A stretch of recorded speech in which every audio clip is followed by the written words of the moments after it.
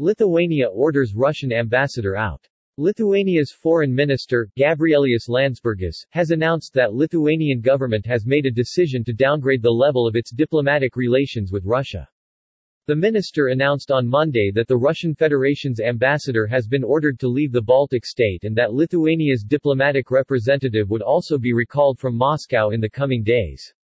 Vilnius also decided to shut down the Russian consulate in the city of Klaipėda. In response to Russia's relentless aggressive actions in Ukraine, the Lithuanian government has made the decision to downgrade the status of diplomatic representation, Landsbergis said, speaking to journalists. The Russian ambassador will have to leave Lithuania, he added. Earlier in March, in protest to Russia's continuing aggression in Ukraine, Lithuanian authorities have changed the address of the Russian embassy in the capital Vilnius to Ukrainian Heroes Street.